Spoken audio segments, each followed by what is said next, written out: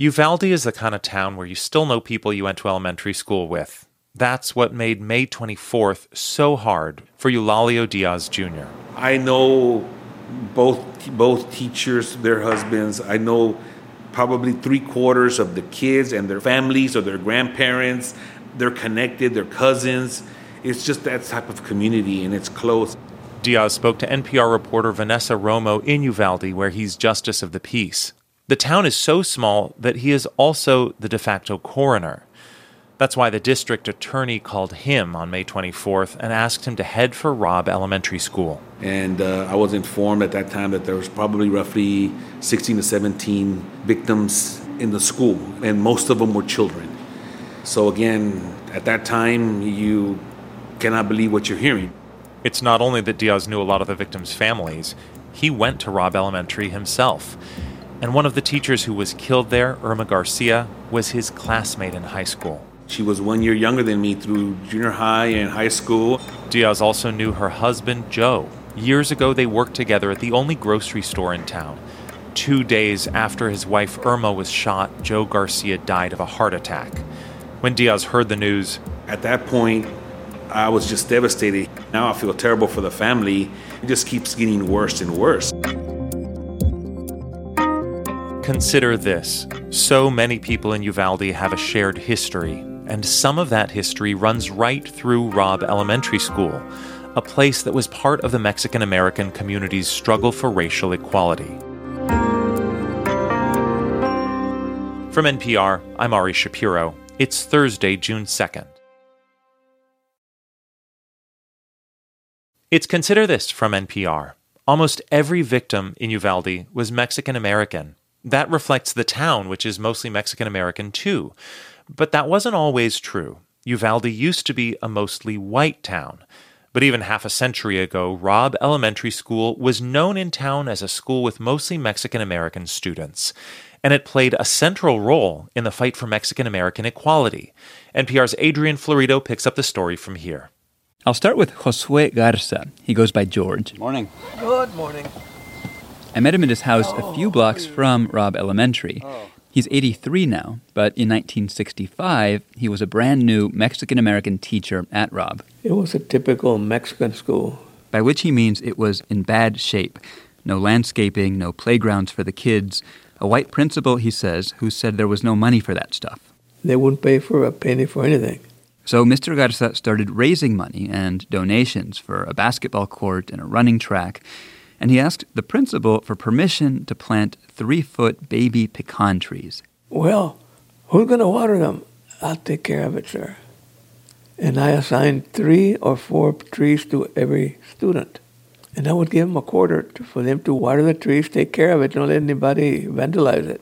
My idea was to make the school look like the white schools. Uvalde in the late 60s was a segregated agricultural town. Its white residents, farmers, and business owners lived on the east side and sent their kids to Dalton Elementary.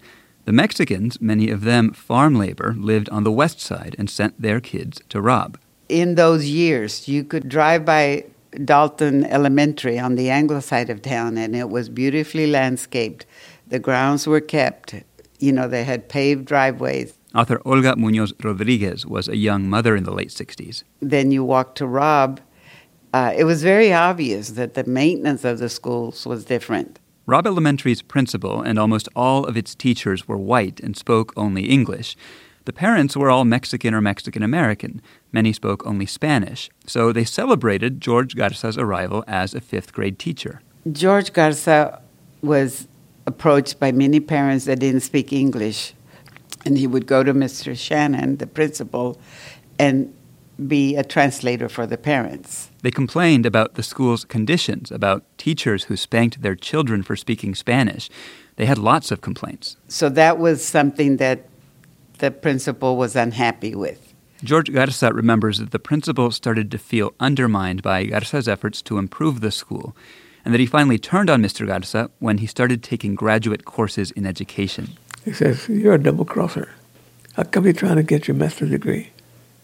You want my job, don't you?" Mr. Garza said no, he did not. But as the school year neared its end, he got a letter from the superintendent. It said, "It is in the best interest of Robb Elementary School and the Uvalde Independent School District that your contract not be extended. What reason did it give? None. Word that he was going to be fired spread through Uvalde's Mexican West Side. On the night the school board was set to finalize the decision, a huge crowd of parents showed up, including Olga Muñoz Rodriguez. Of course, I was there. And I'll divulge something that I rarely talk about, but it is so painful. The school board met in a very small room around a very large table. So the people that were able to get in were against the wall and just packed real tight. She was packed in next to a white man. And I hear him tell the Anglo person next to him, "This place is bad enough to get tuberculosis." That night, Rodriguez said, a lot crystallized for Uvalde's Mexican school parents. That's the way they thought about us. They didn't think these parents care about their children or a teacher they respect or they want to improve their children's education. They just were Mexicans and we should be worried about being around them.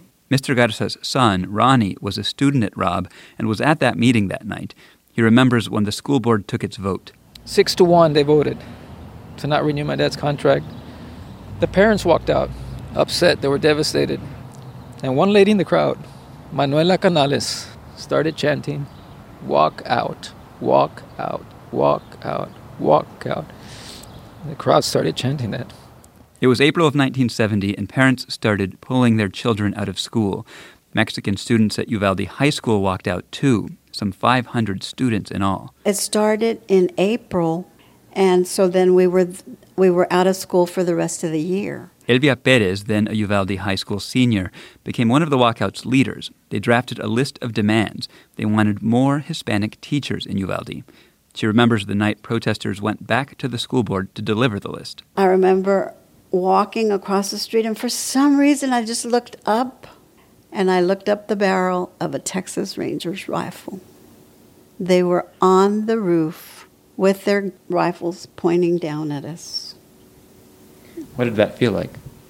I was heartbroken.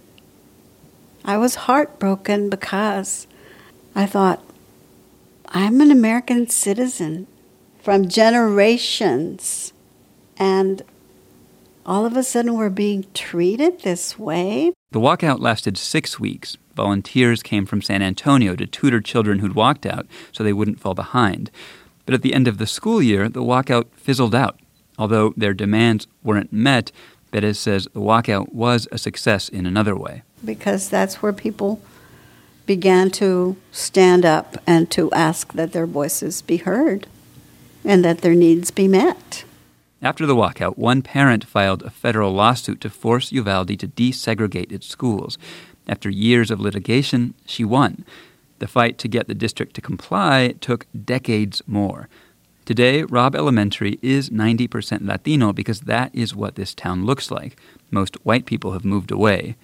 But Mr. Garza's son, Ronnie, who's now a Uvalde County commissioner, said, look, now almost all the teachers are Latino too, many born and raised here. So we're growing our own now. We're having people that are born and raised here in Uvalde becoming teachers, role models. Two of those role models, Eva Mireles and Irma Garcia, were murdered in their classroom along with 19 children.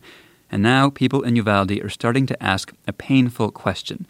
What'll happen to Robb Elementary? Should this symbol of the fight for Mexican-American equality in Uvalde be torn down? It brings Ronnie Garza to tears. I get emotional thinking about that. Olga Muñoz Rodriguez says it is painful, but it might be for the best. If I were a parent of one of those children, I would not want to go back to that school. The community will answer that question later. Right now, it's grief. Every day, people bring flowers and stuffed animals to the sprawling memorial growing on the school's front lawn, under the shade of some giant pecan trees, the ones Mr. Garza planted more than 50 years ago because he wanted to make Uvalde's Mexican school more beautiful. The trees are massive now, sturdy, and they are beautiful. NPR's Adrian Florido in Uvalde, Texas. It's Consider This from NPR. I'm Ari Shapiro.